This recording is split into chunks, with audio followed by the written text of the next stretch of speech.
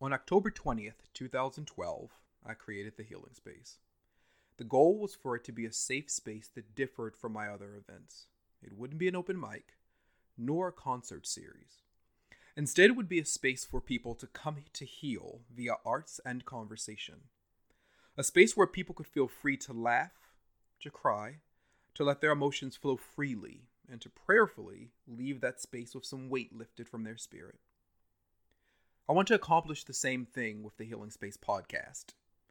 I want this to be a space where people can listen and heal. Where you can hear Brandon and I converse about pop culture as a way for you to escape the stress of your job. To hear the interviews I conduct and prayerfully find gems within them.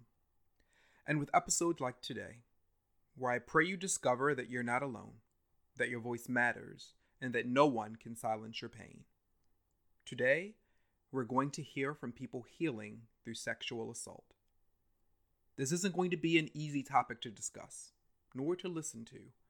However, I've never believed in being silent about issues I care about, and I've always done my best to use my platform to speak out against injustice. Every 98 seconds, someone in this country is sexually assaulted. On average, there are over 321,500 victims who are 12 years of age or older that are victims of rape and sexual assault in the United States. 82% of all juveniles are young girls. 64% of trans people will experience sexual assault in their lifetime. 93% of those who perpetrate sexual crimes against children know their victims, and 8 out of 10 rape cases in general, the victim will know the perpetrator. 1 in 6 men will be sexually assaulted in their lifetime. The statistics seem endless, and if we remain silent, they'll only grow. So today, you'll hear from several people who felt it necessary to share their stories. They are of different race, religion, gender identity, and sexual orientation. However, they all share something in common. They haven't let the pain of their sexual assaults destroy them. I pray that by hearing their stories, you'll understand why none of us can be silent, and that if this has happened to you, you can take your life back. You can heal.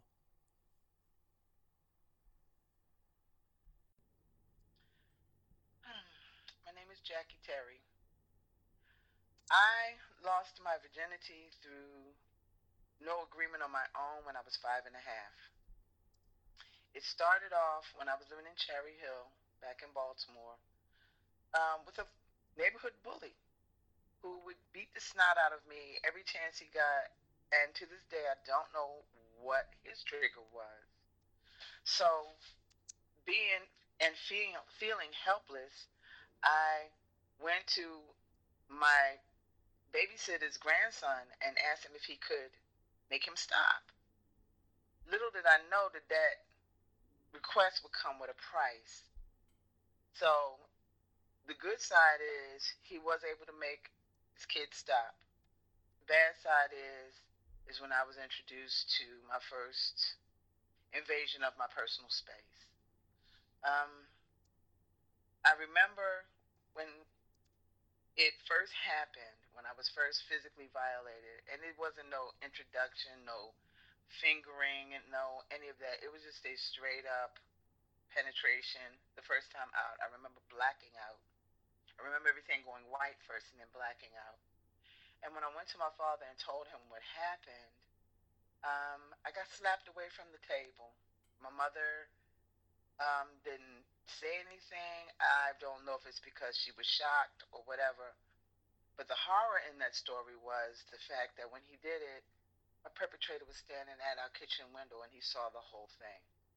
So he already knew that from that act that he was empowered, that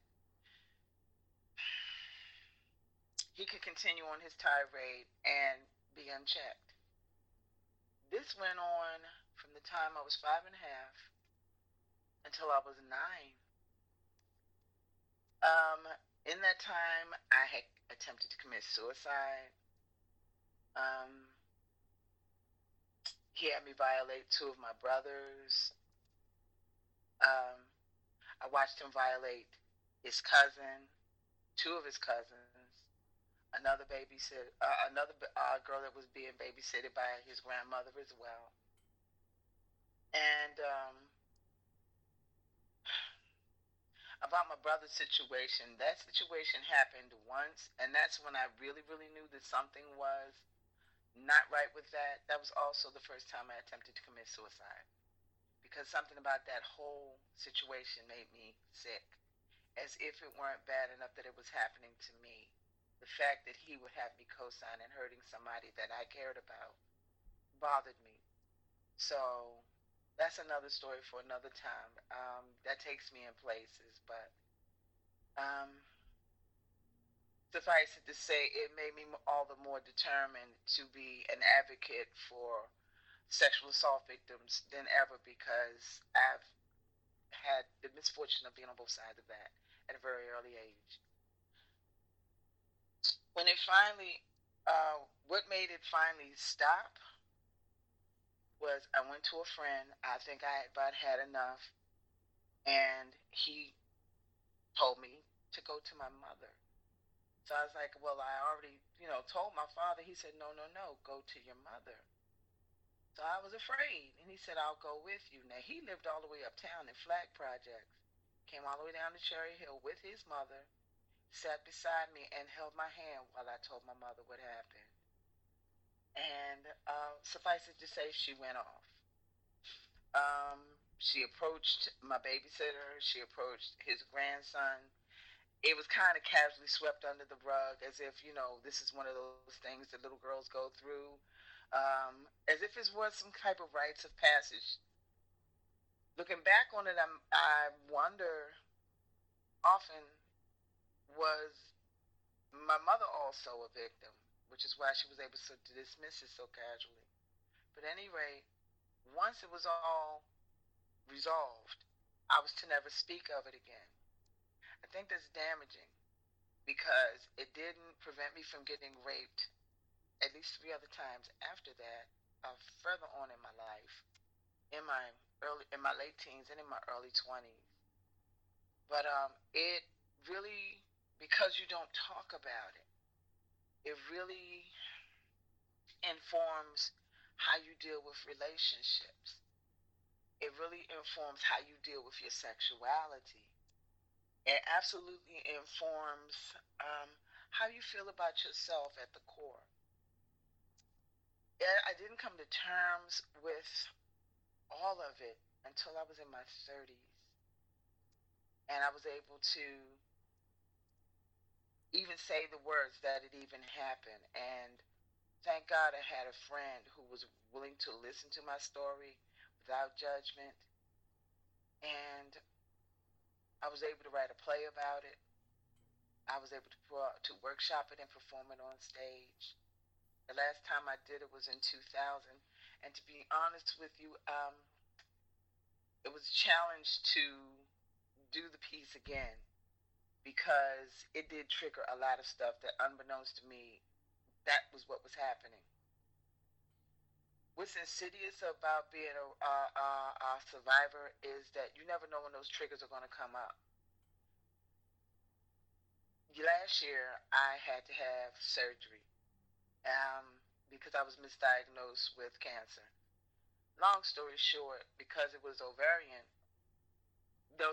all that stuff triggered up all over again, and I had the presence of mind to go into counseling and revisit all this stuff, all these secrets.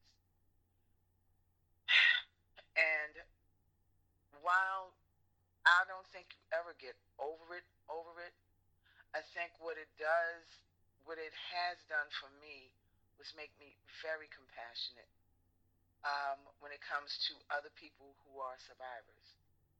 It makes me very compassionate to young girls who are extremely, extremely angry, and it appears for no reason. I can almost assure you that in almost every instance, if you come across an angry teenager, she's been violated and she hasn't found the language to speak to her pain. I've been a child advocate for the last 42 years. because of that. It's because I recognize myself in little girls. I recognize myself in little boys who have been traumatized at the hands of someone else. I think my offering I would like to share with this is you can't keep that a secret. You don't owe anybody your story. I'm not saying that you have to blast it across Facebook, but the other side of it is you can't hold on to that either, because by doing that, you give your perpetrator permission to reoffend, and you don't give yourself permission to grieve the person who's been violated, namely yourself. Because a part of you got lost in that, a part of you was destroyed in that, and you have a right to grieve your own story. You don't give yourself permission to do that, and you don't give yourself a healing space to make it to explore the possibilities of what can be. So, if there's anything that I would offer by way of positivity, is it's okay to get some time on the couch. It really is. It's okay to get help. It's okay to find someone that you trust. And I do recognize that trust is a serious, serious thing, but it's okay to find somebody that you trust to share that with. It's okay to create circles of people who share your story, because I honestly believe that because we are who we are, there's medicine, if you will, in the camaraderie of shared stories. And somewhere in the midst of all of that is our healing. So, my name is Jackie Terry, and that's my story. Hey there, my name's Austin Higgins, and I am a rape survivor. Um, now, I have been exposed to rape quite a few times, more times than people probably should, because it's not ever a good thing.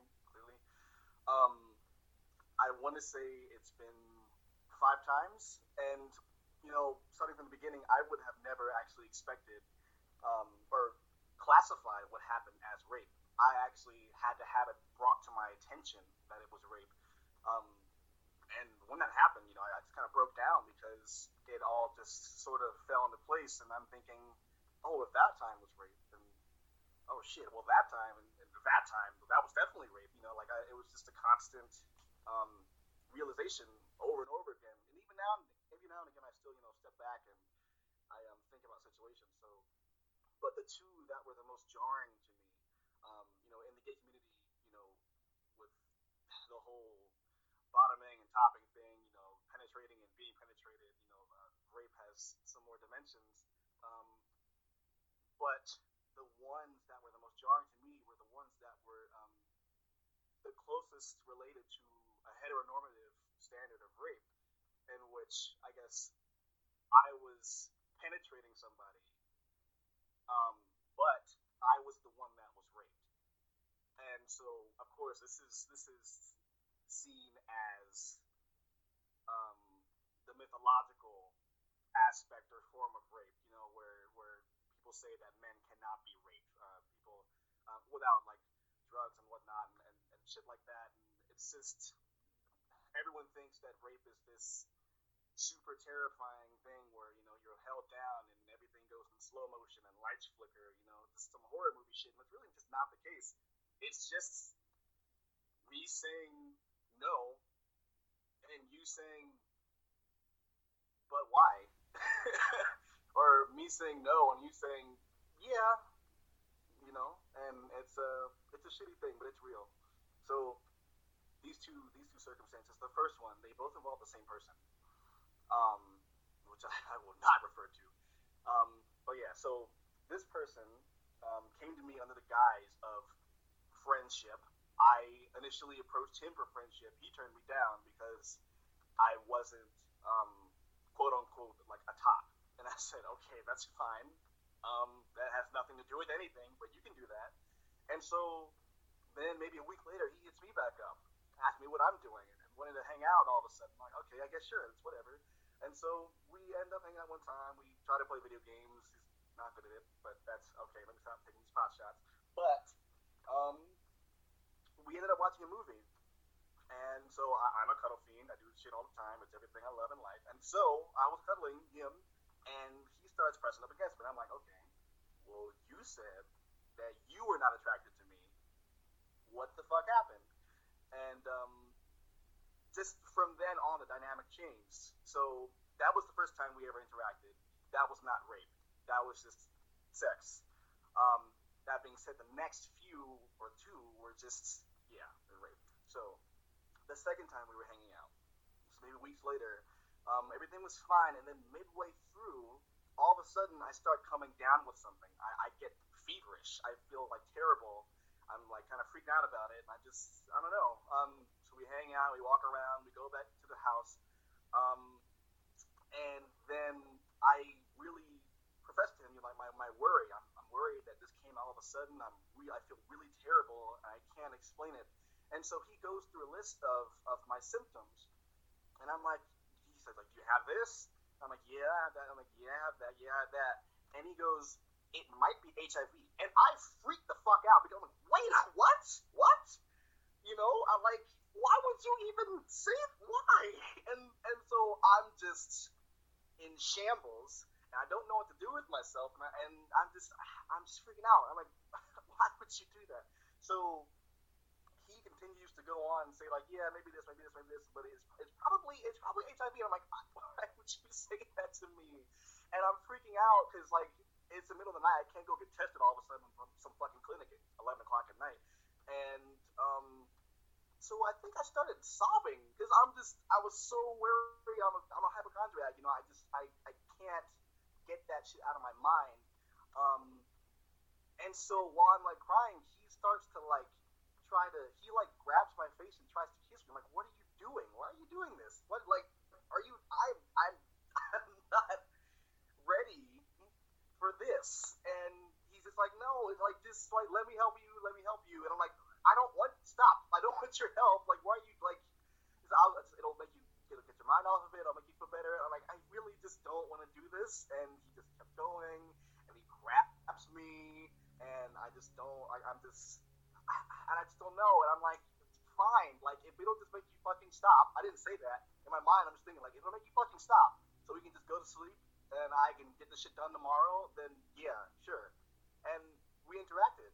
But, you know, initially, I wouldn't have thought anything of that. I thought that was just me. If anything, I thought me saying or giving the final yes, fine, go. I thought that was just okay. But it's not. I thought that would just constitute as me, like, forfeiting and saying, "Oh yeah, okay, this is consent." That's not how it works. I learned that afterwards. However, that was the first one. That one was bad enough. The second one was even what some people classify as actual rape. So I've been struggling with vertigo for the last few years of my life. Really bad vertigo. So at this point in life, I experienced that again, and after that week, you know, after that experience with him, I didn't contact him really. Like, I just didn't want to hang out anymore. That something felt wrong about that. But I kept going. Of course, I did not have HIV and everything, but it didn't matter. It left a terrible taste in my mouth. And so it's the middle of the night. I feel terrible. And he messages me saying that he wants to come over, and I'm like, dude, it's really not a good time. I promise you, I feel terrible. I feel awful. I am not good for company. Like, I wouldn't be able to do anything for you. You just probably shouldn't come over. And he just persists and keeps going. And like, I don't have to do anything. We can just like sit and talk. I'm just really bored. I want to hang out with somebody. I'm like, fine, come over. That's fine. I'm gonna lay here like a rock and do nothing and talk to you, I guess, because the room is spinning. But that's okay. You can just come over and do what you got to do. And so he comes over, and we, you know, speak. And he gets in bed with me, and I'm like, okay, this is already what's happening, because I told you. So, we just lay there, we talk for a little bit. Next thing I know, he grabs my dick, and I'm like, what's going on? Why are you doing this to me? what's happening? And he just starts playing with me, and I feel terrible and aroused at the same time. But like that's just because of the literal physical interaction. Like that is the only thing causing me to be aroused, and I'm just so irritated and confused. Like why are you more important than me? Why don't you actually care about me? I don't understand, like why? And so he keeps going. I'm saying, dude, you need, like, I can't. I just don't. If I turn over the wrong way at the wrong time, I feel like I'm falling off of a building. You need to stop. And he keeps going and keeps going. And at this point, I'm erect, and but I'm nauseous and erect, which is a terrible combination. And I keep saying, please, like, you gotta stop. And eventually, he just gets up and mounts me, like full penetration, mounts me and rides me, and I'm just so mortified. At that point, I'm like, dude, do what you gotta do what you have to do to get out of my house, and as soon as you leave, I promise you, I will never speak to you again, ever. And I just went with this mindset for all these years, this heteronormative shit, where it's like, that could never, like, I was penetrating him, I couldn't have been raped, like, I was the one giving and not receiving, all that bullshit. But that's just not the case. It's not the case. It really just isn't. And I confronted him. He hit me up on Jacked the other day. I confronted him. Usually I ignore him. I said, fuck that.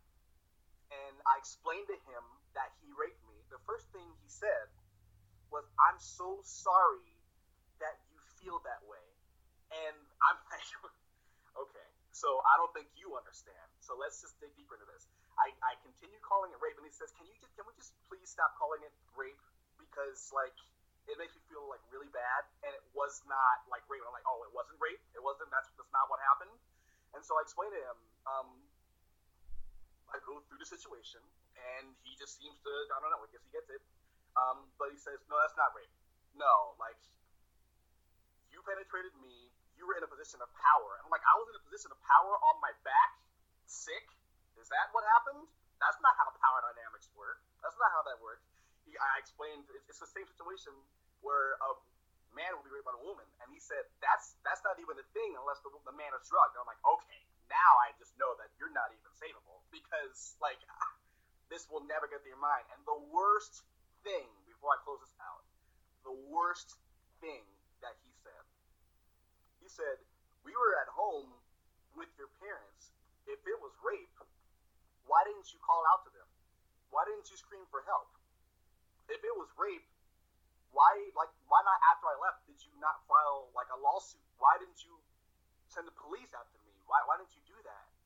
And at that point, I truly knew that he was not going to understand. This was not rape in his mind. And it didn't matter how I felt. It didn't matter what actually happened. He's not going to get it. And I'm okay with that. I'm okay with that. Because no matter how shitty the situation actually was, I learned from it. I'm a better person because of it. And it's been able to give me a filter that allows me to sort out the shit from the gems, So, those are just two of my experiences. And I just hope that somebody, or that this could get out to somebody, help somebody understand, yeah, that was rape, wasn't it? Have kind of a realization that power dynamics and consent are really complicated things. But, well, actually, no, they're not. No, they're not. That's the lesson. That is not. If I say no, your answer should be no. Doesn't matter. Like, if I'm coerced into saying yes, it's not consent. Point blank, period. That's it. So, I hope this helps somebody.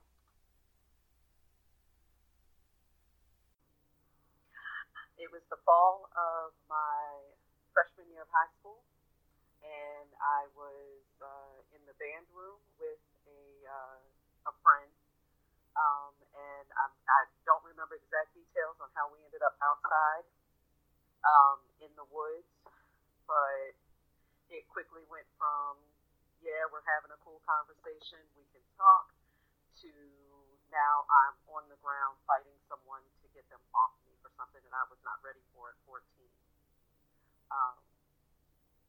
And, today it would have officially been called a date rape or an acquaintance rape, as most of them are. But back then, of course, it wasn't that. It didn't have a name. It didn't have you couldn't, there was no way to discuss it with any adult. And then, of course, when you're at that age and you haven't spoken to your parents about sex or anything at all, telling my parents. So I've never really spoke about it with them or any adult at this point. And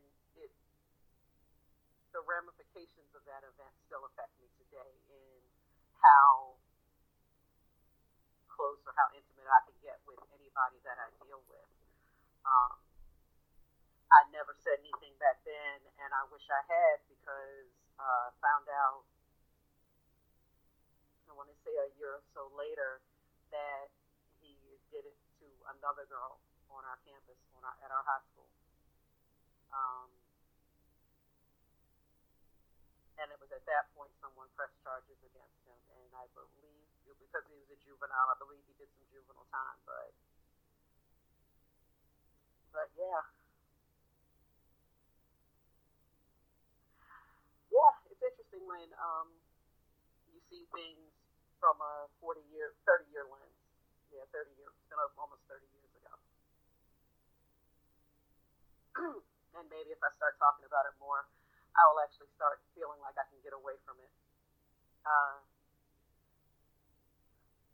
And I guess the one thing I can be thankful for, as I've gotten older, the gentlemen that I have dated and have become intimate with are understanding of my limitations and how I can express how I can make love and have sex in the ways that I can do it. I can, I'm open, but you got to let me get there on my own, and that's pretty much the big issue, and whether or not I can trust you at all. That's all I have right now. I wanted to share my story about being assaulted, I guess you would say sexually assaulted, because of the Me Too thing that's going around right now on social media. And truthfully, I really didn't think about this incident at all until this came up. And I was like, this is a great example for people that it's not just someone who's raping you. It's not just someone on the street who's harassing you or grabbing you. It can be someone that you've known for a long time. And I want people to know how prevalent this is and how ingrained it is in some men's minds that it's okay just to touch somebody. So what happened to me, this was a very long time ago. It was probably like 2007, I'm thinking. I was at a family function. It was a holiday gathering. We have my in-laws we all have a big family, a big, crazy, loud, funny family. And they come from all different areas for these celebrations. And it was just a regular holiday celebration like usual. We had just arrived. We were standing in the kitchen talking to some people. And this particular husband of a relative came around the corner like he always does, hey, and hugged my brother-in-law and hugged somebody else and went in to hug me. And when he did so, he slid his arm under my arm and grabbed my breast. He cupped my breast with his open hand. It was not an accident. He did not brush up against me. And I really can't tell you what happened in my brain when he did that, but my automatic response is to hit you. So I pushed him back. I literally pushed him back and yelled something like, hey, you grabbed me, like just like that. My husband was standing right beside me when this happened. And everybody was talking. It was chaotic, if you can just imagine. It wasn't like everybody was standing there quietly observing this. And he goes, oh, it's an accident. It was an accident. And I was just standing there. And when it happened, after that happened, his wife came around the corner.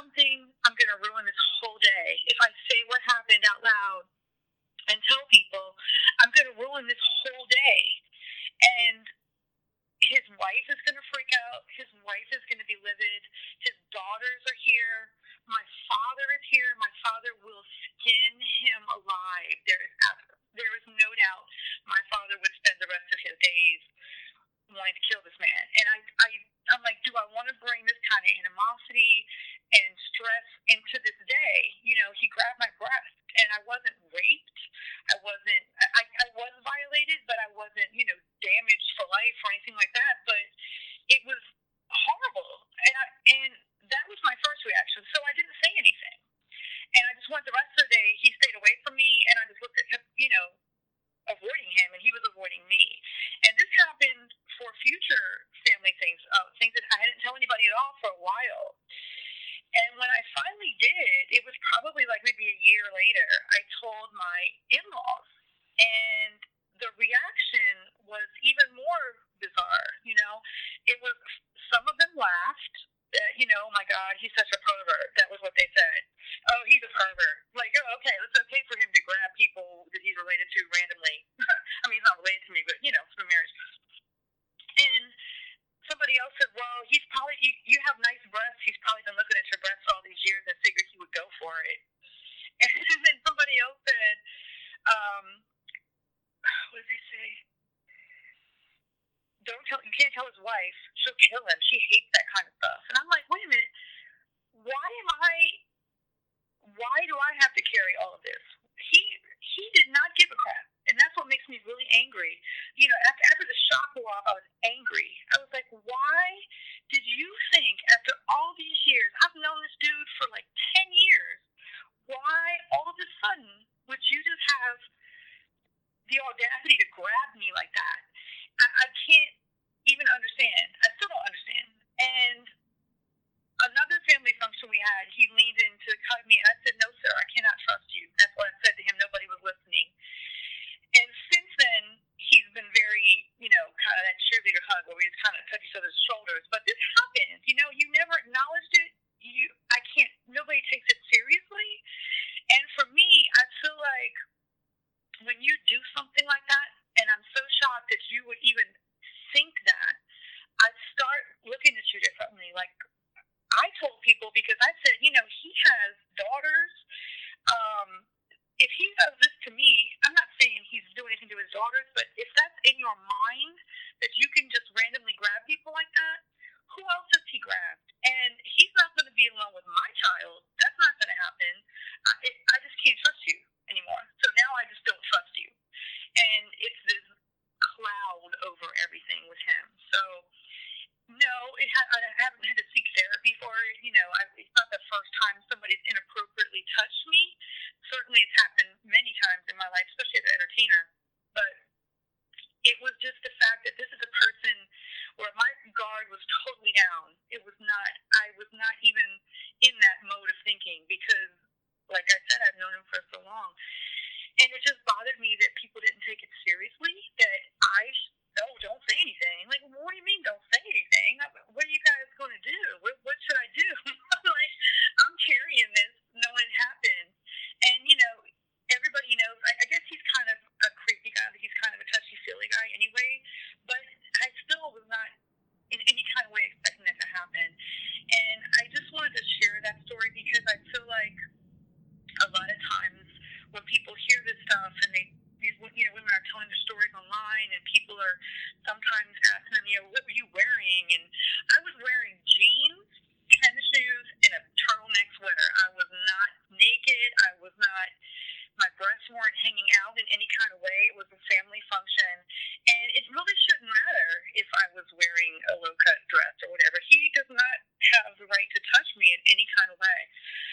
So I wanted to share it because I just feel like people don't realize how common this is, how it's just so, you know, we can't walk to our cars in a parking lot without someone yelling at us. We can't just live without somebody thinking they are entitled to be in our space. They're entitled to make us smile. They're entitled to speak to us. They're entitled to touch us or look at us or follow us.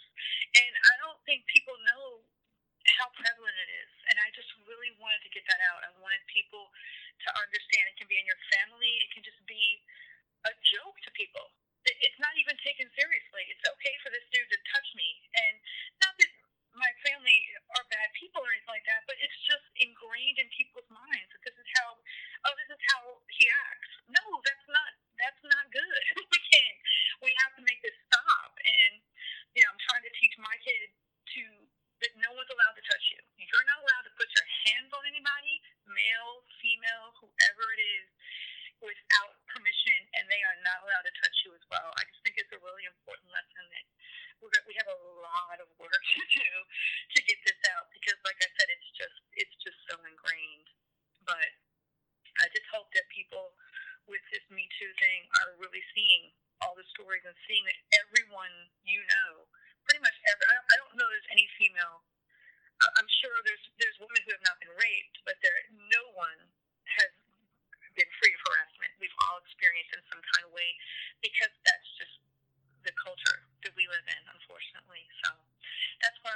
hear my story today. Well, my name is Corey George, and the first experience of sexual assault that I remember occurred around the age of 5 or 6. And I'm a native of Houston and Louisiana. So my family travels back and forth to visit each other. And at the time, I was living with my grandmother. And we were traveling back home to visit our family in Louisiana.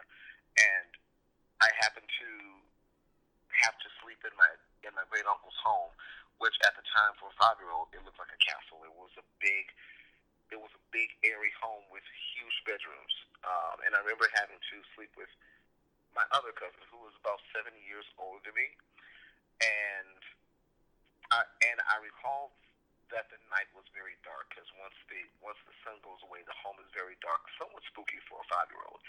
And I just remember being being awakened by searing pain, and didn't even realize that I was being penetrated. I knew there was pain going on, and as quickly as it happened, that's how long it felt. So although it may have been a few seconds or a few moments, but for me it felt like, several minutes to an hour, because of the pain and the confusion of not knowing what was going on, because again, I'm awakened by it, so I have to get my mind right to understand that it's not a dream, and then to understand that this is actually happening. And in the morning, it was as if my life changed. At 6 years old, I became highly aware of everything around me. Normally as a 6-year-old, you don't care about anything other than what affects you. Your toys, your food, your love, your parents, all these things. You only worry about these things if they affect you, because at that age, you should be carefree. But I was careful, so I was careful, and I remember waking up and not understanding a damn thing that happened the night before. Didn't speak of it because I didn't know what to call it. I didn't have a language for it. I knew that I was in pain from the night before. I felt violated. I felt robbed of something and didn't know what it was until years later I would understand it. That was the only incident by that person. And then, I think that one of the immediate effects outside of just being careful was I became more observant of who I was. Because again, usually kids don't care about those things. I began to care about how I looked, how I felt, how I sounded, how I came off to people. Even at that time, I was battling a severe speech impediment, which rendered me quiet sometimes. So not only did I not have a language, I was not always feeling comfortable to speak out anyway. I do remember being raised in church somewhat, so I actually learned that sex between two men was somehow damning me to hell. But no one made a provision about rape. No one told me what rape was, so I instantly thought I was going to hell. So at 6 or 7, having that burden to carry, trying to be a carefree kid that should be outside jumping rope or swimming in the pool, I felt I was going to hell at 7. So my life changed because I became more introspective than the average child should be. I began to inspect who I was, and I felt that whatever I felt, everyone else felt that about me. So for example, if I felt used, if I felt ugly, I felt that everyone who saw me felt that way. So it did hamper a lot of my relationships with my male family. But going forward, after the age of 6, I was also I also experienced sexual assault randomly between the age of 6 and 13. Well, 6 and 12, honestly, and it was at the hands of 3 males in my family, first of all, and the 4th perpetrator was a friend of the family. And for me, the most heinous one was at the hands of an abuser that I knew who abused my cousin, a female cousin. So in my head, I felt like the violation was going to happen because my family did not do enough to protect her, so why would they protect me? That was one of the reasons why I didn't say anything, is because if you could not protect her years ago, what made me feel secure that you would protect me? So I began to just be okay with it happening, and as weird as it sounds, it was more like I could expect it, so let me do what I need to do to get through it. I began to not say black out, but to imagine something else happening while the abuse was going on. and it allowed me to get through it. But the overall effect on my personality was staggering. As I mentioned before, it hampered a lot of my relationships with my family on the male side. It also hampered how I saw my father. Only because I didn't discover years later that I had a resentment because I didn't feel protected. I didn't feel like no one in my family noticed that I did change. I knew I changed. I became quieter. I became more withdrawn. I was always with the females in my family, not because I felt like a female, but because they never violated me. So I could trust being around them. So, of course, being around ladies, you pick up their ways, their personalities. So then it became, okay, now he's gay. And they didn't understand that a lot of my personality came from those who I was hanging around with. I thought I was gay before I was molested. So it wasn't about me turning gay. It was about me understanding who I was, but being influenced by the people I was around. I didn't play contact sports. I oftentimes got an F in gym class because I wouldn't change clothes because I hated the way I looked. I felt marginalized as a male because I was violated so many times by males. And when I talk about violation, I'm not talking about just the molestation, but how it happened. In one incident, I was given beer. I think I was age 9 or 10, and I was drunk. I was made to be drunk in order to be violated. And then I woke up and realized something had happened because I didn't feel right. And in other cases, I was picked out amongst the younger cousins, and I oftentimes now in my adult life wonder, was I targeted because they assumed I was gay, and that I would be an easy target because my family at the time was so disjointed. At 7, my grandmother died, so it seems as though that side of the family just went to hell. So I was kind of the residual child. Everyone was having their own issues, but who has control over Corey? So I did feel like a loner. So I think part of that was the perpetrator's eye on me, meaning he was the wayward child. I moved around so many times that I couldn't keep friends. And I think part of it was I got used to moving around and then dealing with the abuse. I became my own island. The only person I could trust was myself. And throughout my teenage years, it was horrible because I can't recall any good time in my teen years. The only time that I had a great time, and I talked about this recently, was in my 10th grade English class, because that was when the writer in me was awakened, and that was when someone noticed that I had a gift. And I had been writing since I was 6 or 7, but didn't know that writing would save my life and possibly the life of other people going down the road. And my English teacher noticed what I was doing, and he said, "You have a gift. I want you to keep at it." And that was the first time in my life at 14 that someone recognized something outside of my physical body and said, "You have something." And so again, I didn't know that would be the vehicle to save my life.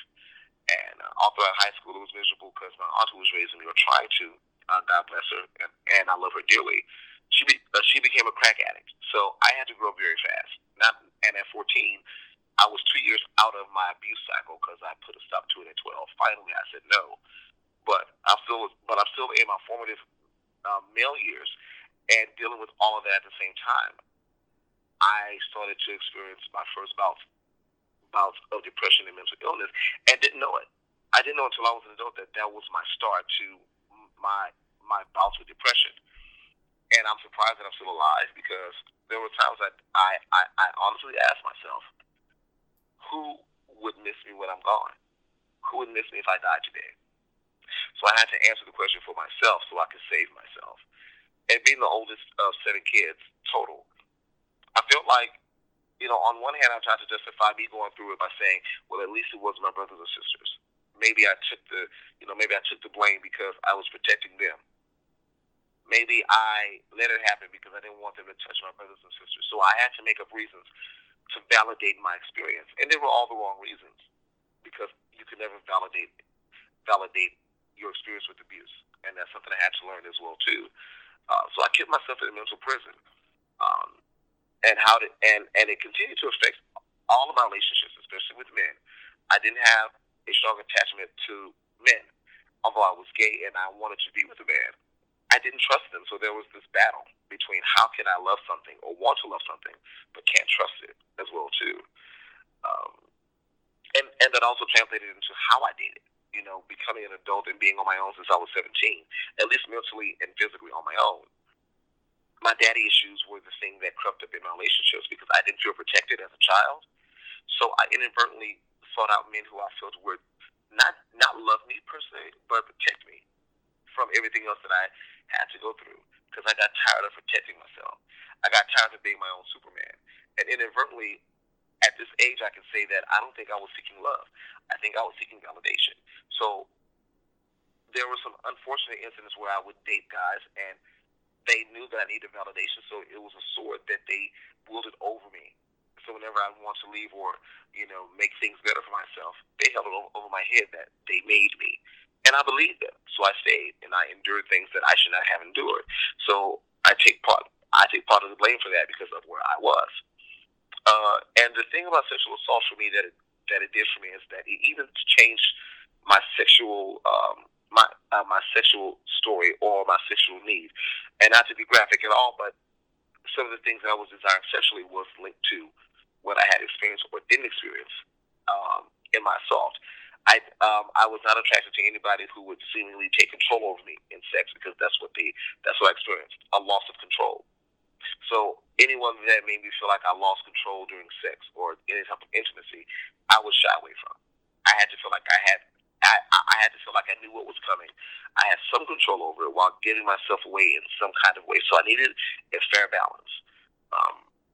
It took me a while to understand the totality of what I was going through because I didn't really understand that a lot of my issues personally was rooted in my sexual assault until I was in my mid-20s. And it was the way I saw myself. I couldn't look in the mirror for too long because what I saw staring back at me was an old, used boy. But what other people saw was something different. They saw an attractive young man. I didn't see that. So people thought I was being humble and that I was being gracious, but no, I was hard on myself. Because when you start to have your first experiences at 6 and they're unwanted, you don't understand what sex is. Like for me, I didn't understand how could I be intimate and sexual, but I don't like sex that much.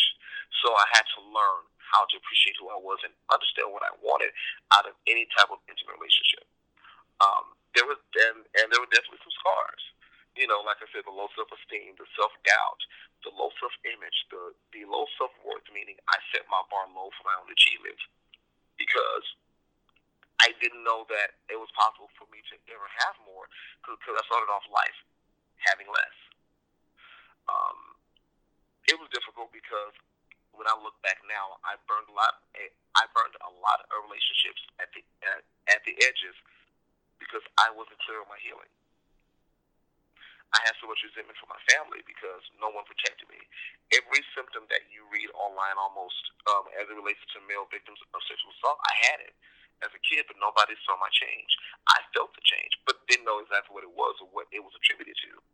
But I felt no one noticed me. I felt right through the cracks. And that's why I became a loner. So oftentimes I tell people I'm not a shy person, but I'm definitely a loner now because I was my superhero. I was my own Rock of Gibraltar, and it became exhausting because I didn't know how to let go. And when I did let go, it was like a firestorm. So on one hand, I'm calm and I'm strong, but then when I found someone who I could let go with, it was like overload. I didn't know how to phase it in. So when I cried hard. When I screamed loud. But I had no barometer because it was like unyielded power. I didn't know how to let go safely because I never felt like I had the opportunity.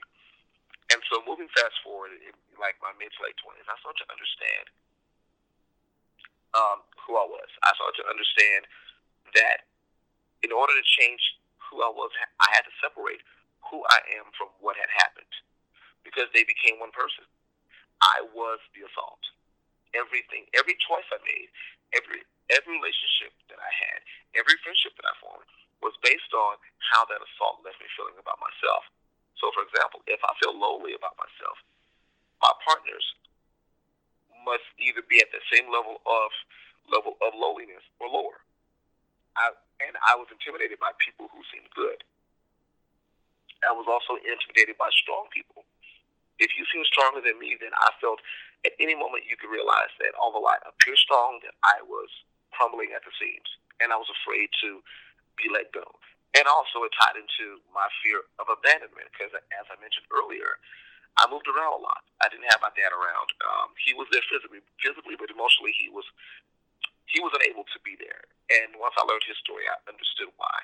Um, but that but it did not. But I did not forgive the fact that he chose after that to not be there. So that affected me too. So looking at dating, you're looking at the daddy issues, you're looking at the family issues, and the issues with sexual assault.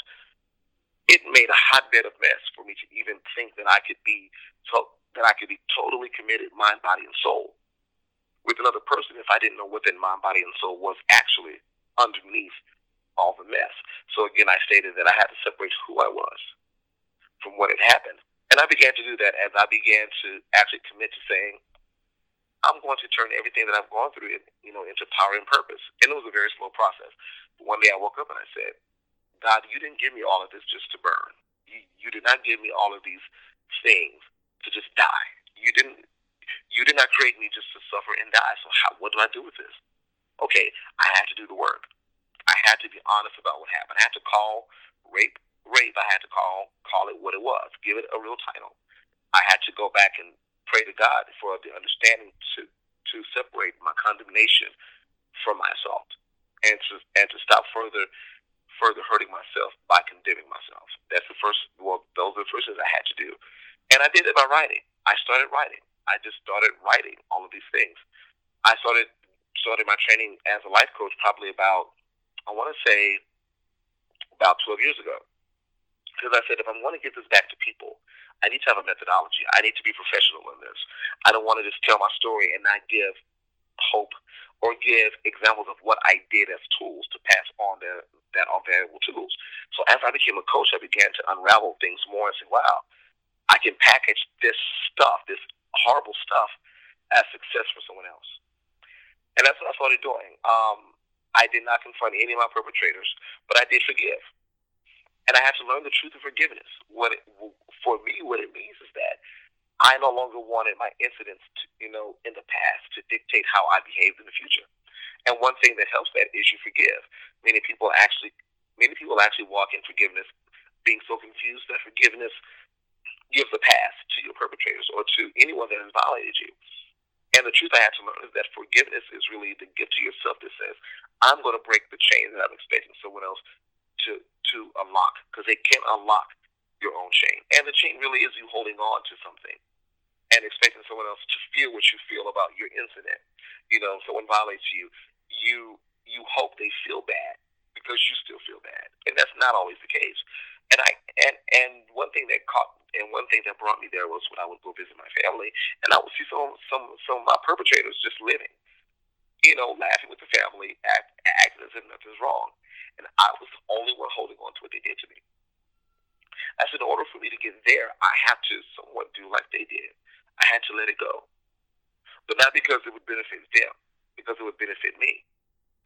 And it was a hard journey, but I had to say, in order for me to talk about these stories and not flinch, not cry, not get emotional, was to learn to tell it in a way that was beneficial and freeing. So forgiveness was for me that thing says, I'm not going to let you control my future. Even though I've never talked to you in 20, 30 years, you still have control over my life, and that's ridiculous. That's ridiculous for me. So forgiveness was a big deal. I had to forgive my father for not being there. And again, not giving them a hall pass, because I never told anyone that I forgave them. So they may go to their grave thinking I hate them. I don't hate them. I've actually prayed for everybody that I forgave that God turns them around. And that's the God's honest truth. So forgiveness saved my life, because once I forgave, I never had to tell the story the same way again. And I had to say that although it was the worst years of my life, it gave breath to my purpose. And my writing became the vehicle at first for my purpose. Because even then I wasn't talking as clearly. I was not the best communicator because I was still under the grips of my speech impediment. But I could write my ass off. I could write a story and put you in the room.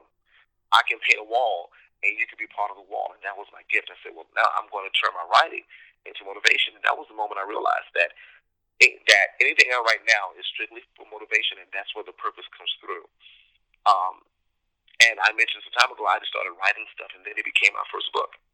The first book I had out, the first and only book, which is in two versions, is Sit or Stand, and I didn't know what the book was going to be, but at the end of my writing, I had 500 pages, and I just wrote, and then I pulled it down to about 260 something, because I was writing a lot of the same thing, but it was more like a journal. But then the journal also included what was the light at the end of the tunnel. So every chapter is filled with some kind of adversity, but I leave the reader in the space where it's, this is how I learned to come closer towards the light.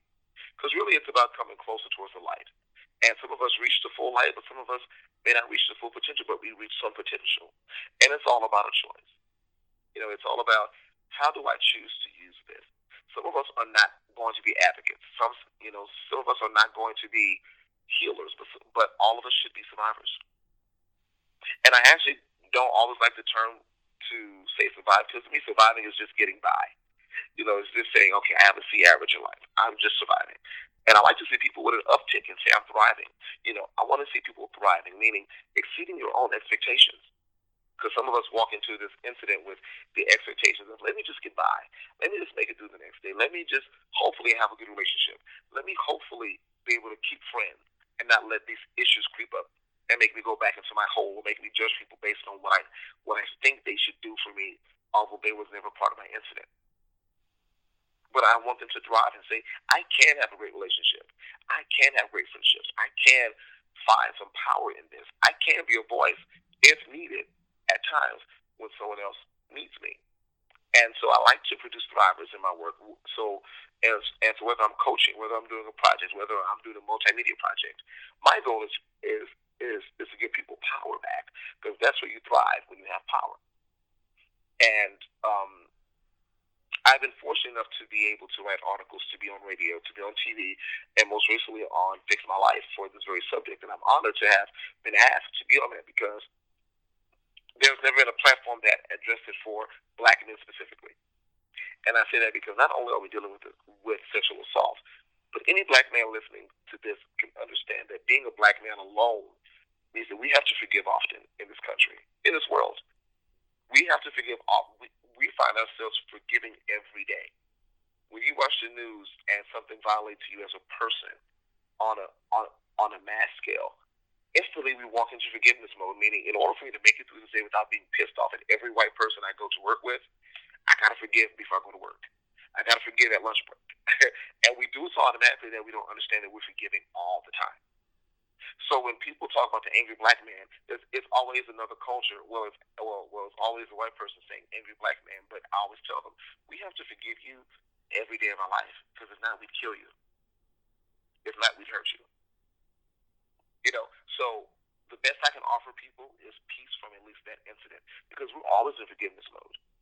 And anyone listening today, when you watch the news and you see something crazy going on, with racial relations, in order for you to have a better day before leaving for work or riding in your car, you subconsciously have to forgive what you read and saw, and purposely not try to treat someone like you've been treated. So we have the forgiveness mechanism. We've always had it.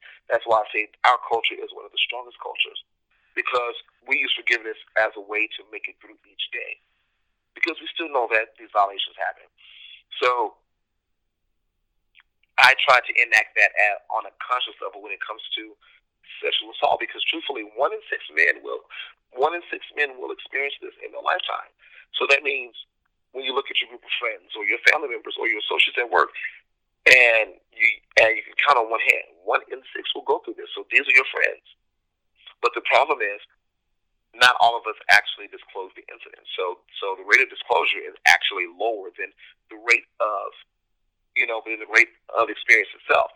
So my work is to bring people, men more specifically, to the place where they can say me too. It happened to me. Now whether they only say it back to themselves and admit what happened, or they say it publicly, the whole point is admitting it and getting the help. Because your help can be to a point where you never have to share the story, but with those that need to know to help you. Because not everyone is built to go on a crusade about it. But you owe it to yourself to be as free as you can. You owe it to yourself to have the life that you were promised. But the life only comes to you when you put in your work. It's okay to have faith. And I tell people faith without work is dead. So if we learn this in church, then apply that to your life. So anything that you want, if you want the healing, you pray for the provisions for that healing.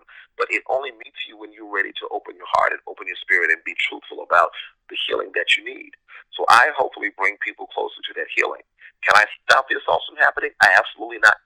But I can give people the equipment, what I call the soul equipment, to start processing it hopefully sooner than later, and also make it a comfortable conversation within our Black families. That was one of my main reasons for going on the show, was let's make this a more comfortable conversation, because it is uncomfortable. It is very uncomfortable. And the feedback I've gotten from the show has been amazing, because we're now having similar conversations. So, between the almost 1 million people that watched it, there are a number of people having the conversations, and that's where it starts. Because if you can have a conversation when your kids are young, and it happens, and if Joe or if Sam experiences sexual assault at 9, hopefully he's been prepared in his family to come clean with anything, so he can go tell mommy and daddy that, hey, someone violated me, without feeling like he's going to lose a part of his manhood, without feeling like he's going to be pushed off his side or told that men don't get raped. So if it happens at 9 and I tell you at 10, we've caught it to a point where it may not hamper your whole development so drastically.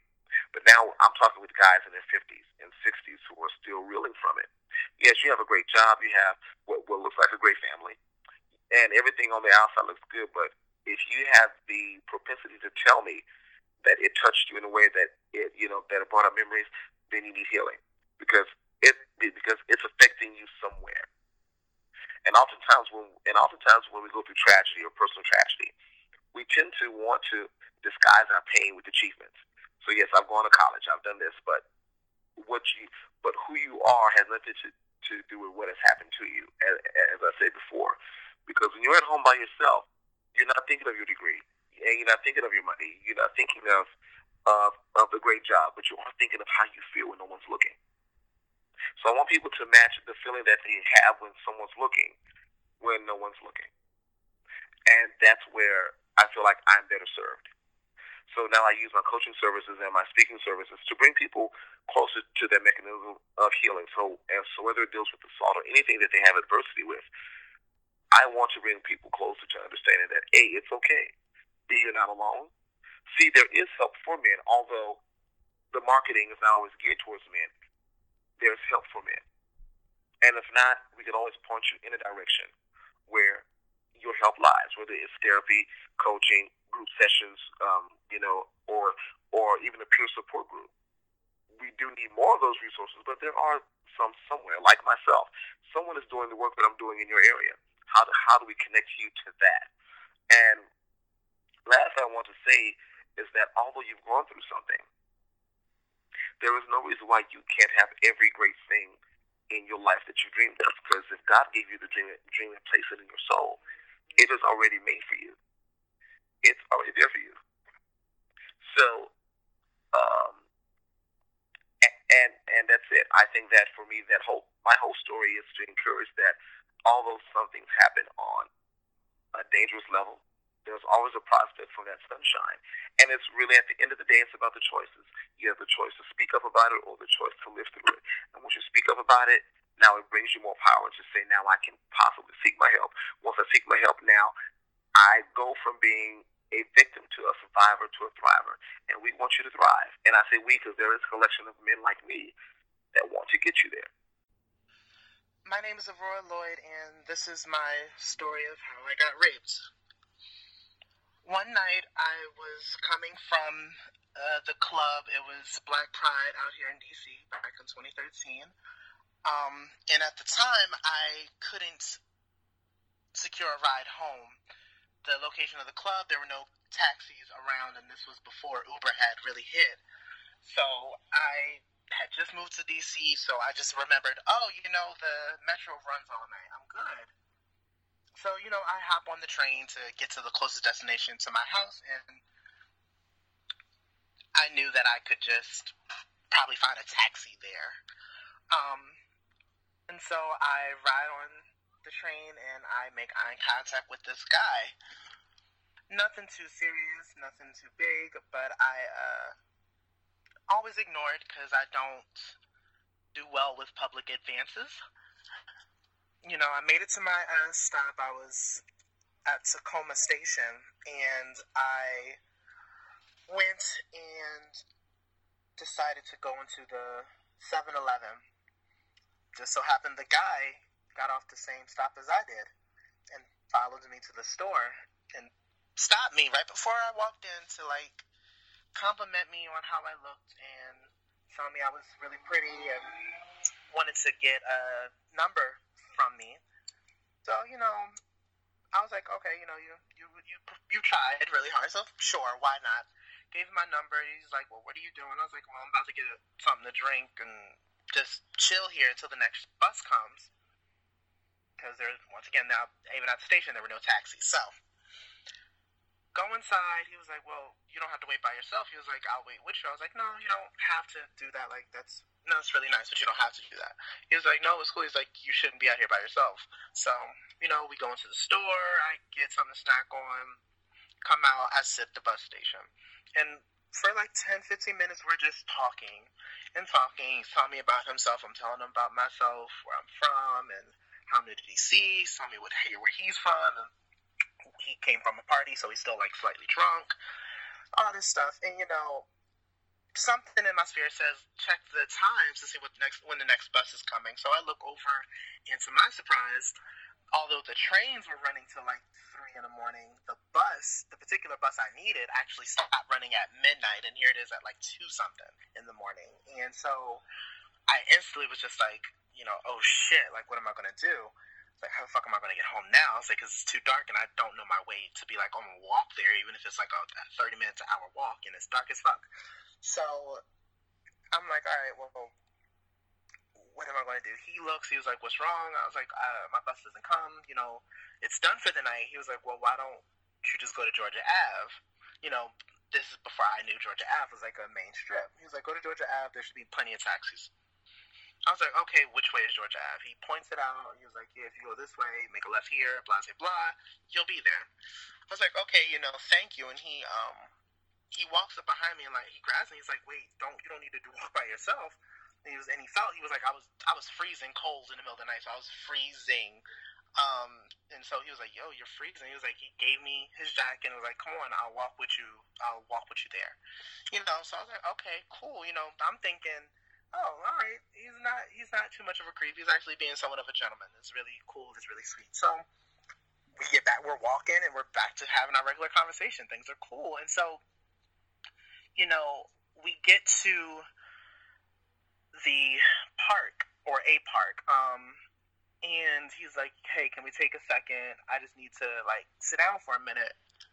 And I'm like, you know, sure, not a big deal. That's fine. We can do that. I let him sit. He was like, you're not going to come sit with me? I was like, no, not really. I'm good. I'm just really trying to get home. And so he was like, come on, just come sit. And so I go to sit next to him. He, like, positions me to sit on top of him. So instantly I'm like, all right, I see where this is going. I took off his jacket. I was like, yeah, you know, I'm not like what you think I am or who you think I am. And he was like, what do you mean? I was like, I'm not a girl. I'm actually a guy. He was like, oh, for real? And he just like then grabbed my wrist and held it. He was like, oh, well, you know, this is going to happen anyway. So pulls me down and forces me to the actual floor, and decides to like start like ripping off. I had leggings on at the time, so he decides to start ripping off my leggings and trying to force himself inside of me. Being the person I am, I did a lot to try to put up a struggle and a fight. But it actually was hurting because he like really was like putting his elbow or his knee like really in my back, like to really not just pin me but to like put me in pain. And so as he attempted, I was just like, look, can you just put a condom on at least? like, if you're really going to sit here and do this, like, please just put a condom on it more than anything. He doesn't care. He doesn't listen. He goes along and still keeps going. So he like keeps trying to force himself inside me, but I'm still really pushing it. And he got in a couple of times, but he couldn't stay in. I would never like allow him to stay in. I kept moving. He ultimately got really, really frustrated. Like pushed my head back down, and then he went and took my wallet. Yeah, I had a cell phone wallet at the time. He took my cell phone wallet, and this had my cards, my ID, my cell phone. Like he took it and ran. So I, trying to catch him, like hurried up, and like put on my underwear and my leggings. I'm mad as hell, and I went to run after him. Ran for a good 5-7 minutes, and then I lost him because he like cut off into some like alleyway street or whatever. And so after leaving him, I couldn't find him. I was stuck, and I was scared, and I was traumatized, and I was crying. And so I was walking around these streets that I had no idea where I was, and I ran into this woman in her truck, and she was like, well, what's wrong with you? What's wrong? What happened? And I was like, I just was raped and robbed, and I just want to find the police station. And I was like, can you please take me? And she was like, I have to get to work. She was like, I'm sorry, but I really have to get to work. She was like, but I can point out to where you can go. So I was in utter shock, but I was like, okay, where do I go? She pointed it out. She was like, go that way. So I make my way, I think, to a Safeway parking lot or a Giant parking lot, some superstore market situation, parking lot, and I'm still crying, I'm still shivering, I'm still shook, and a taxi guy drives past me, and he was like, what's wrong? I was like, I just need to get to the police station. I just really, really need to get to the police station. I was raped and robbed. He says, okay, let's go. I'll take you. It's right up the street. So I hop in the taxi with him. He says, okay, I'm going to take you. We get there, and, to my surprise, we're driving in, like, the driveway of the police station, and it's pitch black. It's pitch black. It's dark. It looks like no one is in there whatsoever. And so we're, like, looking around. He was like, I think it's actually closed. And I was like, that's crazy. I've never known a police station to be closed at any time of the day, but whatever. And he was like, well, where is it that you live? I was like, well, I live, back in another direction, going back into Maryland. And he was like, well, I can take you home. And I was like, I don't have money to pay you. I don't have anything. He literally robbed and took everything from me. So he was like, it's okay. Let's just get you home.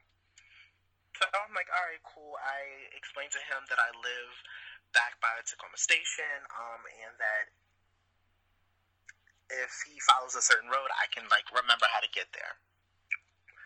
We follow that road, and about, like, 10 minutes into the ride, he sees I'm still kind of shooken up, and I'm still crying a little bit, and he starts rubbing my leg.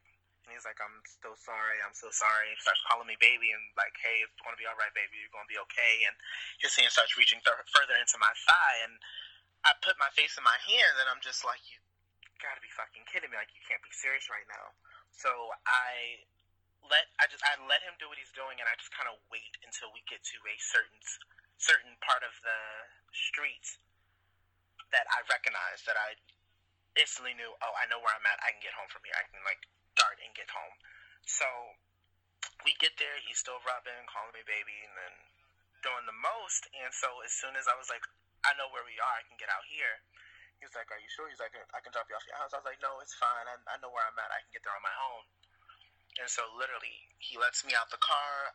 I take off running just to get back to the apartment. At the time, I was staying with my uncle. And then from then on, I just called the police. And then that's a whole nother ridiculous story, but that's how I got raped. And I think now, years later, looking back on it, the one thing I learned was that, most importantly, it wasn't my fault. There was nothing I can do. Me being who I am, looking how I look, it was not my fault. It didn't matter. And that I shouldn't feel guilty because I did not ultimately confess everything to the police. Because I wasn't comfortable nor ready, and the police officers didn't treat me as a citizen or a young girl or trans woman who got raped. They treated me as if I was some prostitute who was mad that she didn't get paid for doing a service. But it's okay. It wasn't my fault. And it doesn't make me a bad person because I didn't do what everybody always says you should do when things like this happen. It made me stronger. It made me better. I even ran into him one time at a McDonald's in the middle of the night, like months later, with my uncle and my little cousin. I was a little bit shooken, but I felt more empowered and a lot stronger than what I did when the situation actually happened, and felt that I could whip his ass right now if I wanted to. But I felt good. And I realized to never let anything like that ever put me in a place where I'm not as strong as I know I am.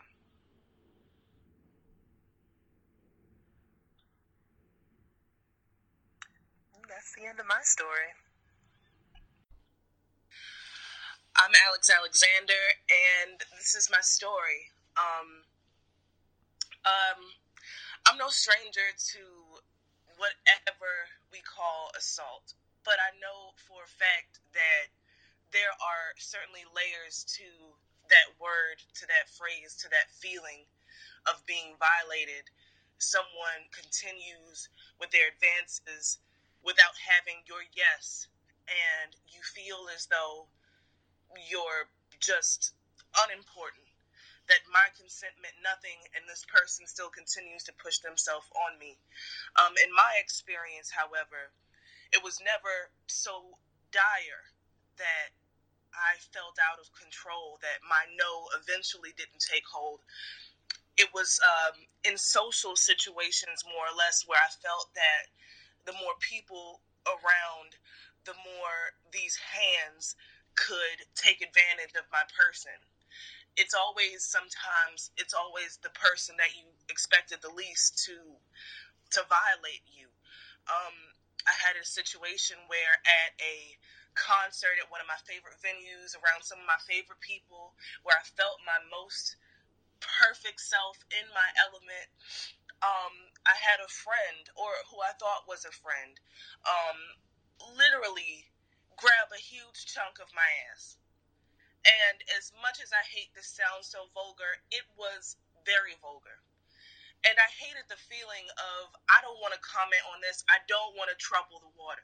But my water was already troubled. You know what I mean? I was already, completely troubled. That was the end of my night for me.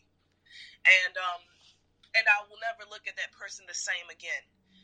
When everybody was posting their Me Too, their hashtag Me Too, I not only felt bad for my sisters who were doing that, I also was disgusted by the men I saw on my timeline saluting these women for their bravery. And I know deep down that some of these men are, in fact, predators themselves.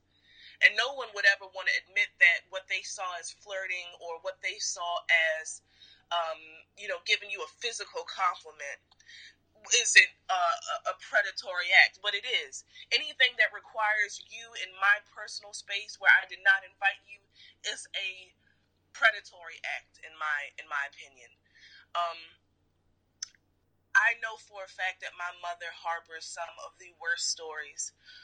Growing up in the South, where young gorgeous women, my mother is gorgeous, and that should never be something that you think will ever work against you, but it does.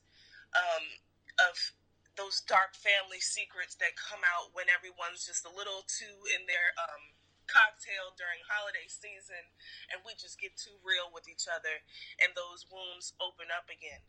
And my mother shared her story with me, and shared a part where she said she felt as though, like I said before, she didn't want to ruffle anyone's feathers. She didn't want to trouble the water. She didn't want to get so-and-so in trouble. But she was in trouble. She felt unsafe in her home. And there was a time where I felt I could share my situations with my mother and ask, in this day and age, how do I go about protecting myself when I never felt like I was in the line of fire, so to speak, in the first place. These brothers, these big brothers, these guys that say they have your back, literally have your back, and a whole handful of it sometimes. I've had friends who have spoken up against rape and will be in another social situation where they will literally let some of the nastiest behaviors define them. As if they were to say, oh, well, I dressed this way, and I guess I deserved that. You never deserve that. You never deserve someone's unwanted advances. I hope that I'm not being repetitive, but I'm just replaying some of these instances in my head where, we're just too gorgeous for words, and we're out, me and my girls, having a good time, and someone who thinks they're being charming is literally being the most vile, disgusting human being to ever walk into the nightclub. It's never you could be wearing a McDonald's napkin and a couple Band-Aids around your breast, and you're still not asking for it. You're still not asking for that attention, and it is never your fault. No will always just mean no. And as I go on out by myself at night, I always have my guard up. In the daytime, I always have my guard up. Going to get coffee, I always have my guard up, because that type of male, that type of person will always be lurking in the corners, in the shadows. That might be my paranoia, but I can't afford to walk out of my house without it, because so much can happen in the blink of an eye that it would just be foolish to think we were always safe. There's no right place, right time. Anything can happen. I don't want to scare anybody, but shit's real out there and people are gross. So my story is more or less on the lighter side, but there's no light side to assault. They're just different versions of it. And when you think you're really safe, don't think you're too safe. That big brother could be a big pansy predator. That guy that's just a friend could just be waiting for you to be a little more off your guard, to be more than a friend. It just works out that way sometimes, I guess, and it's really unfortunate. So my Me Too comes from the place of trusting somebody that I shouldn't have trusted, and calling people friends that I shouldn't have called friends. So yeah, I think that's my piece, and I hope at some point this might have helped somebody who thought that the Me Too had to come from the depths of rape and having your innocence taken from you. There's that, and then there's just the unwanted attention that a lot of us just let trickle down our back. Like it's nothing to take with a grain of salt. All of it's serious. So yeah, I just thank you for allowing me to share my rants, my ramblings, and I hope that I help someone. I am a black gay man, and this is my story. For a long time, I blocked out the fact that I was molested throughout my childhood. The time that I remember the most was a cousin of mine. He was staying with me and my family because his family was very dysfunctional. His mom was on drugs and stuff. So he came to stay with me. I probably was about 7, 8, and he was a bit older, probably about 12, 13. And he was like my best friend. We would hang out all the time. We would play with toys. We would take baths together. it seemed very regular on the outside, but on after dark or when no one was around, it would be very intimate. It would be. I didn't understand it at the time, but we would play little games, quote unquote, where he would have me do certain things, and uh, I just thought that was the way that people played with each other, I guess. Um, and just kind of haphazardly, I mentioned it to my mom one day, and she got really upset, and then he left and never came back again. And so for a while after that, I felt like it was my fault that I had gotten my cousin or best friend or whoever taken away or gotten him in trouble. So I had this guilt about that for a while. And then after I became a teenager, I completely blocked it out until I guess I started to feel sexual energy towards other men, and then it came flashing back. And then that's when the regret turned into this feeling that if I wasn't molested, then I probably wouldn't have these feelings. So then it became this whole self-hatred thing. And then when you have your mom saying, "Oh, that's just because your cousin touched you or whatever," and like it in black homes, a lot of times things aren't discussed. So it's always said that what happens in this house stays in this house, and so the secrecy and the non-disclosure of all the things that did happen to me kind of started to swell, and I couldn't really take it. So I was depressed. I didn't know what I was supposed to do. I was still walking around saying I was straight or bisexual just so I didn't have that gay moniker over me. And it took a long time. Like even I would say like even I'm 29 right now, so maybe until 25, 26 to like fully get over that, all of those emotions and stop feeling the hatred that I feel towards my cousin and the kind of the angst, I guess, that I felt towards my mom for making me feel the way that I did and not understanding that I need to talk about it. And just the weird emotions that I had towards sex in general. Like, I don't think I had fully started to enjoy sex until I was maybe 27, because sex always felt like I was doing it for them, and it wasn't something that I necessarily wanted to do. It was just kind of an act, or act like just like taking out the trash. It was just something to do.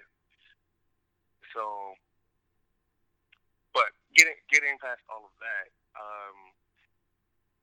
a few years ago, my mom called me, and I'm not sure how we got to the conversation, but she said that she found some paperwork from when I was a baby, and I'm like, "Oh, what are you talking about?" And so she proceeds to tell me that when I was like a young child, maybe 2, that my stepfather's grandmother used to watch me, and that I started to act weird after a while, and that I had like some bleeding from my anus when I was into my pamper when she would come and get me, and she took me to the hospital, and it was discovered that I had damage in that area and that I was being molested even as a baby.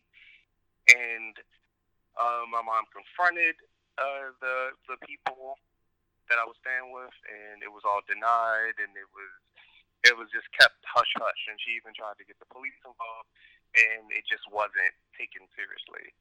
And needless to say, I was not allowed to go over there anymore. But it kind of threw me for a loop that this whole victimization thing didn't start when I was 7, like I thought it did. It started like at the basically the inception of my life. So that kind of put me back into that depression that I had before, and feeling like a victim, and feeling like men basically just wanted me for sex, like, and just used me up. Um, so it again, that took a while to get over. And now I think I am in the most clear, and I feel like I'm okay now. Um, it it's still something that comes up in my mind periodically, just in like flashes when I guess triggered would be the word that I would use. When someone is overly aggressive towards me, or is just too, or just like very blatantly sexual, I guess I still feel triggered in a way, which is ironic because I work in HIV prevention. So I'm very sex positive and all of that, but I guess you can't really. I guess it never really fully goes away. I mean, it's something that's happened. It was years of my life that all these things happened. So it's still something that kind of sits in the back of my mind. But it's also given me the motivation to use my platform as a peer educator, as a coordinator, as someone in public health, to talk to my clients about these types of things. Because it's one thing to say, like, oh, it's going to be okay, I understand, and it's never happened to you. But when you're able to relate on the level of saying, hey, this is something, I've gone through the exact same thing, that people really feel that they can trust you and open up about the things that are happening or are happening right now. Intimate partner violence is definitely something that I like to focus on. Not I like to focus on, but that is definitely an issue right now, because you can be assaulted, you can be raped as an adult and by someone that you care about. So that's something that I always try to enforce. And men can be raped. I know that it's kind of frowned upon or looked at in a weird way, like, oh, you're a man and you have this strength and you can fight back and this and that. But it's not like that. Like, when someone is attempting to do something like that to you, some people have the response of just shutting down and just freezing up, basically. I know the times that stuff almost happened, and when I was in inebriated states with other men, I would freeze up and I would be in my mind screaming like, I don't want this to happen. But then it's like, well, I'm a guy, so I guess I should be okay with this. And I now know that that isn't the case, but knowing that fight or flight isn't always the response that someone has when they're being touched inappropriately. So at the end of the day, and the reason that I wanted to share my story, I could have gone way more in depth, but there is light at the end of the tunnel. Not trying to be cliche, but there is hope, and there is a lesson to be learned in everything that you experience in life. So I know that my relationships with men haven't always been the most healthy because of things that have happened to me, but I feel like I wouldn't be the man that I am today, or be doing the work that I'm doing, or feeling the conviction that I have to help other people if I didn't go through these things myself, so that someone else may not have to experience it, or may not have to hold on to these emotions because they can't talk to somebody about it, right? So there is hope. There is someone that is willing to listen. It's not your fault. That's the main thing. That it's not your fault. Predators look for people with soft hearts and with people that they know, not that they aren't strong, because you are still strong, but know that they see something in you that lets them know that they can attack you, and that you'll find a way to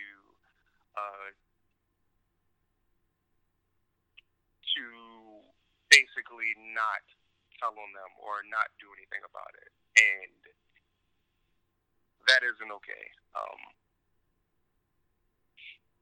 You are stronger than you know, and at the end of the day, no matter what happens to you, everything that doesn't kill you makes you stronger. And no matter how long it takes, no matter how many years, all of the experiences that you've gone through will culminate in you becoming the amazing person that you can be. And if you see someone going through similar experiences, you would be the person that they can talk to and hopefully lead them out of the darkness and into the light like you are. And that is my story, and I pray that anyone who has experienced any of these things will come into the light or find someone to talk to, and basically just grow and help as many people as you can. After listening to these stories, I pray you feel you're not alone. I pray you feel you can heal with time. I pray you're loving yourself day after day. Many of us have been victims of sexual assault and may not even realize it. I definitely know that's the case for me. But here's the thing. There will be no more compliance, no more silence, no more feeling alone. If you're listening to this and you're healing through sexual assault, you are not alone. If you need help and feel you have no one close to you that you can confide in, please call the National Assault Hotline at 800-656-4673.